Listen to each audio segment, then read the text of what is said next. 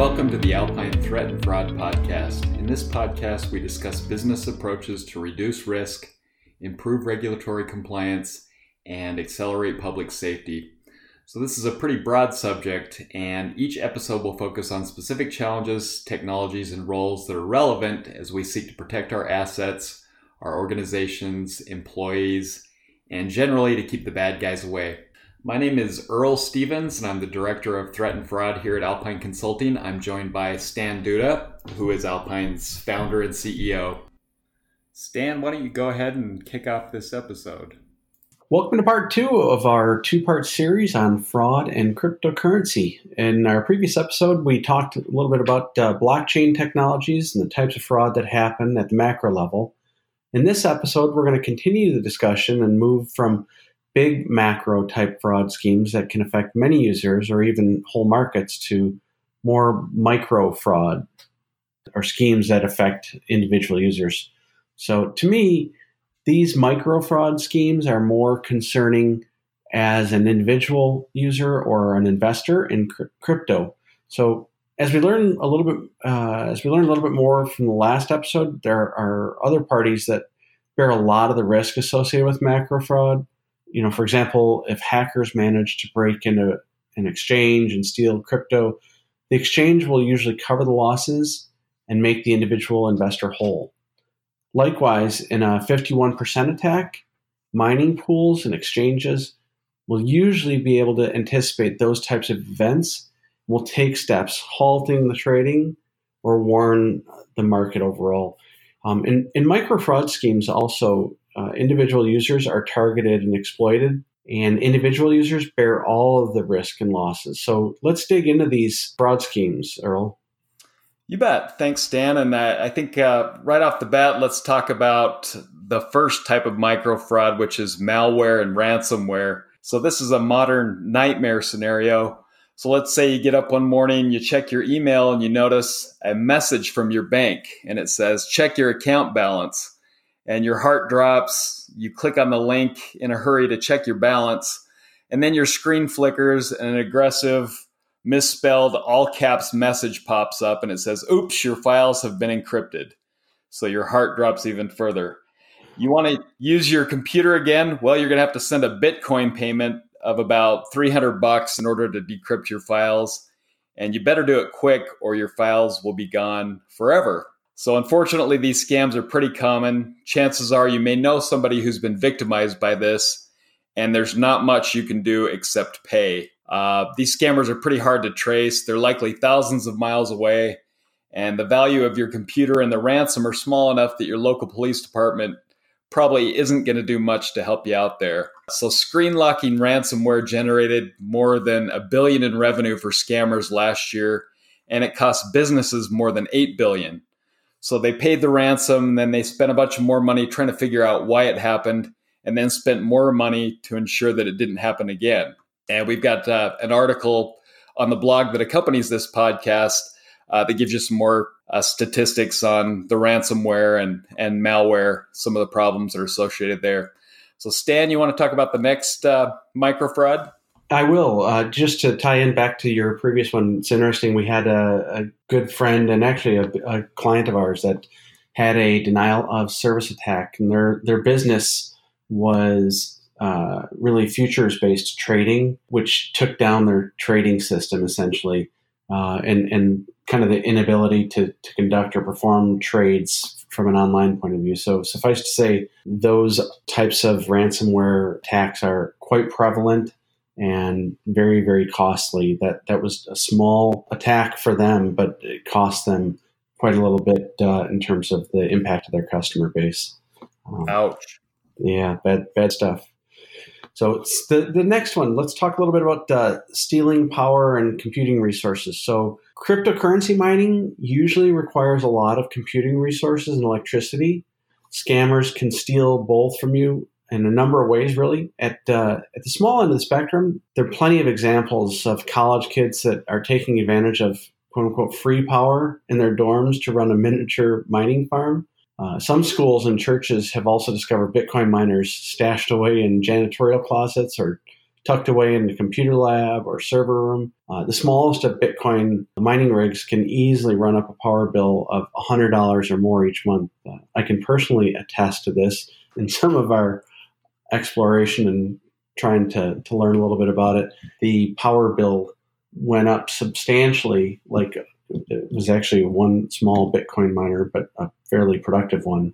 And it went up about $150 a month on just the electricity usage for that device, but also about $300 a month from a cooling, air conditioning point of view, because the things generate so much darn heat. So, wow, close to home in reality. So there's been some examples of legitimate miners who can't resist padding their bottom line by stealing power, and they've been able to think up some ways pretty creatively to do that. In China, one Bitcoin miner stealthily laid power cables through a fish pond and tapped into electricity, supplying an oil rig. He stole about $8,000 of electricity to power his 20 Bitcoin mining machines.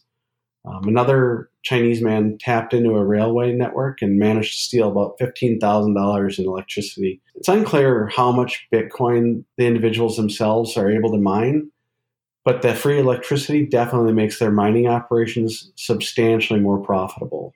Yeah, without those increased costs, it would really make a huge impact on your profitability, to say the least. So it's a good idea to watch your power bill. And you might want to monitor what is using your computer's CPU resources as well.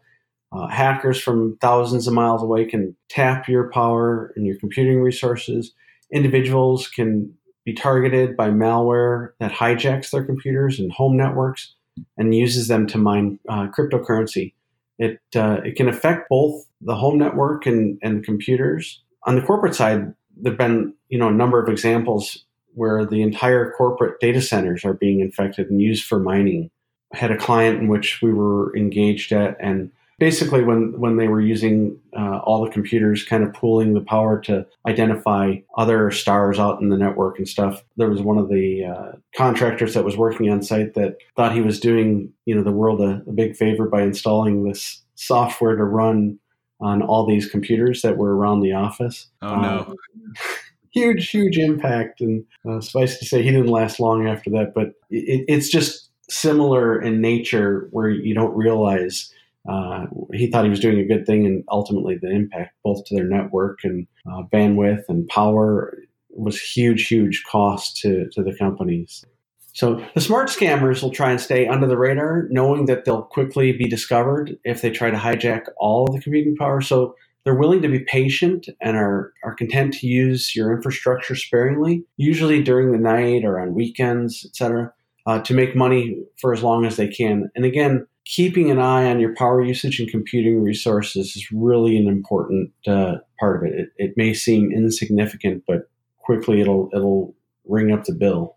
If you're interested in reading more about the stories that we talked about, the Chinese citizens stealing electricity, stringing cables through fish ponds and stealing it from railroad networks, we've got those articles posted on the blog post as well. A pretty interesting read, and people get creative on these kinds of scams. So let's talk about the next micro fraud scam, and it's kind of a variation of one that's been around for a while. It's the customer service tech support fraud, and it's aimed at individual account holders or crypto holders. And it involves a customer service representative calling to notify you of a server upgrade or some technical event that's going to make it necessary for you to temporarily remove your cryptocurrency to a secure location. You'll be provided with an address, and you'll be asked to transfer your crypto to that address immediately to ensure that your assets won't be lost during that server upgrade or whatever technical event that they're having. So no reputable wallet provider or exchange would ever ask you to do that. They've got backup systems. They've got things in place so that your crypto is not going to get lost. If you do receive a call or a notification like this, the only action you should take is to report that event to your exchange or your wallet provider. And this is a big enough problem that the FBI's Internet Crime Complaint Center issued a public service announcement warning of this type of customer service fraud. And again, this type of scam has been around for a long time, and it's traditionally targeted at elderly people or others who aren't as tech savvy. We saw this when Windows 95 came out. A lot of people, were just new into computers. these types of scams were run. And we're kind of in the similar era with cryptocurrency. Most people don't know a whole lot about it. So if somebody calls and sounds like they're appropriately knowledgeable or have some expertise and they have the appropriate level of urgency, we may fall for a scam similar to how our parents or grandparents might react when somebody calls and tells them that their computer has a virus and needs to be fixed immediately. And so there's another article that we posted out there about the public service announcement issued by the FBI and some information to help you avoid that kind of fraud.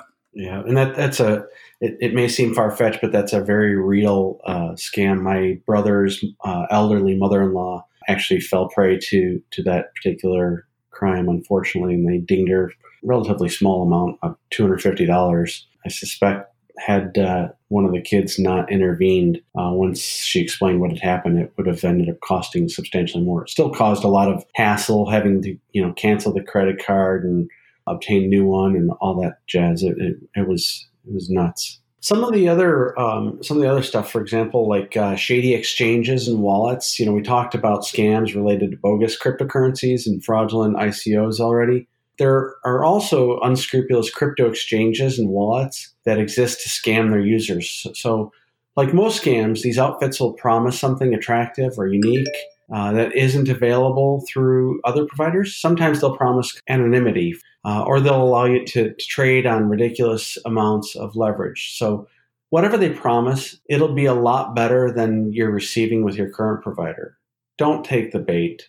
Choose a wallet and exchange that are mature, reputable, and licensed to do business, in your country or region. Your wallet provider and exchange are the guardians of your crypto assets, and you need to be confident that they have your best interests in mind for sure. On our blog, we've posted an article that provides a pretty exhaustive ranking of about 110 exchanges that operate in the market today. If you're just starting in crypto, we recommend that you utilize an exchange listed in the top 10 of these rankings. As you move down the list, you start seeing some red flags insofar as like governance or legal authority or operations, security, and customer service. You've done your research on the cryptocurrency itself, but we also recommend that you put some effort in researching the firms that you'll entrust to store and process your cryptocurrency. Again, in the blog, we've got a link to that ranking, and it's definitely worth a quick read. And that's a good segue. We want to move into providing some advice on how to avoid crypto fraud. I think that link where the exchanges and the wallet providers are ranked is kind of an overarching theme for doing your due diligence, just making sure that you research the cryptocurrency itself, the exchanges and the wallets that are used. There's even some hardware devices out there where you can cold store your crypto. Just make sure that all of this is legit. Don't buy some device on Amazon.com that's out of some random no-name brand out of China. People can backdoor those things and steal your crypto. No other advice. Just make sure you understand what you're buying into. So let's get into some specific recommendations that we have to help you avoid crypto fraud. If you're buying crypto, number one, use a reputable wallet and exchange. Know where that company is based. Do you trust the country where that company is based? Are they licensed to do business in your region? To buy crypto, most reputable providers will require you to go through Know Your Customer or KYC processes that are similar to opening a bank account. Now, if you're using crypto for things that are illegal or shady, you probably don't want to go through that process because you want to stay anonymous. But the opposing side of that is if you don't go through the KYC processes, the way crypto's going, the bad things that you do now, they'll be able to track you down in the future and seize your wallet or your assets. And so it's a good idea to go through that KYC processes and do things legitimately so that your activity going forward and looking backward is protected down the road. Again, a lot of these people see the KYC processes as an invasion of your privacy, but those processes are the law. We're in the United States, and to open a bank account, you've got to provide a driver's license, a passport, a couple forms of ID. They verify your residence. Just make sure that they know who they're doing business with. And right now, the crypto ecosystem is truly the Wild West. And if you're looking to hide your funds and activities from the government, you can definitely do that right now. But remember, most cryptocurrencies use a fully transparent, unchangeable public ledger, and you may be able to get away with some shady stuff now, but you should never assume that your crypto activities will be anonymous in perpetuity. Since that ledger persists, they can always go back and connect the dots and figure out who you are. In the US, we're starting to see some providers freeze the accounts of people who send and receive crypto to and from bad actors. So it's a good idea for you to know who you're doing business with as well. And finally, if you get an email or phone call from your wallet or exchange asking you to transfer your crypto out of your account to somewhere else, you need to be extremely wary of that. As mentioned previously, this is a common scam. No reputable provider is going to ask you to do that, and you should assume that they're merely trying to separate you from your money and your assets. Really, as you think ahead, that use extreme caution with your accounts and on your online activity overall. That's kind of to your last point there, especially if you get a call asking to move your crypto out of a wallet, would immediately be concerning. They've got some other technologies that really kind of help with this. So you could use two-factor authentication on your crypto apps. So if you store crypto online or on your phone, you really want to be sure to enable that. And you can use Google Authenticator, which I recently actually started using, and it's been pretty good and simple, very simple to set up. Keep your phone, your computer, or any other device that you use to access your crypto patched and up to date, both in terms of any antivirus or malware that you've got, or even the operating system. Especially, we've seen, obviously a larger number of attacks under a Microsoft-based operating system, purely because the volume as a percentage of installation of Windows is much greater than many of the other platforms, of course. But it also has made it a higher value target because most of the people operate under that. You want to be wary of unsolicited emails and text messages, especially anything that comes with an attachment or a link. Be very, very concerned about those. And I actually, unless you know the person, would absolutely avoid clicking or opening any of those. Use a reputable browser and an ad blocker. Malware and ransomwares can be embedded within online ads and browser extensions and really cause a lot of havoc. Even going back to some of the encryption and holding you ransom, that's how a lot of those things begin. Yeah, you bet. And if you want to blow a half hour, just do some research online about malware, ransomware embedded in ads. It's pretty scary. And the big ad providers, Google, Facebook, this is a big problem that they're concerned about and are constantly vigilant and making sure that folks don't do those types of things. So the ads, I think, are especially scary. I guess our final bit of advice here is, if it sounds too good to be true, it probably is. So take a hard look at any company or application that promises you abnormally high or fast returns. We talked about this a bit more in our previous episode, but that's a sign of a signature Ponzi scheme. If it's too good to be true, if it sounds really great, there's probably something shady going on. Initial coin offerings are particularly risky. Do your research. If you're technical, seek out white papers, review the GitHub repository. If they're not transparent about the purpose of the token or the technology behind it, it's a good bet that it's a scam and they're trying to rely on sheer hype, FOMO, good old-fashioned snake oil salesmanship to separate you from your money. And beware of the FOMO as well. FOMO is fear of missing out. Crypto is extremely volatile. Daily price swings of 10% or more are the norm in this space. For example, this week, Bitcoin has gone from just under $10,000 to over $13,000. It's just ricocheting all over the place. And so it's easy to get caught up in the euphoria when prices are going upward. You can go on the net and find all kinds of stories by people who have done ridiculous things like maxing out their credit cards, or they've invested their home equity, things like that.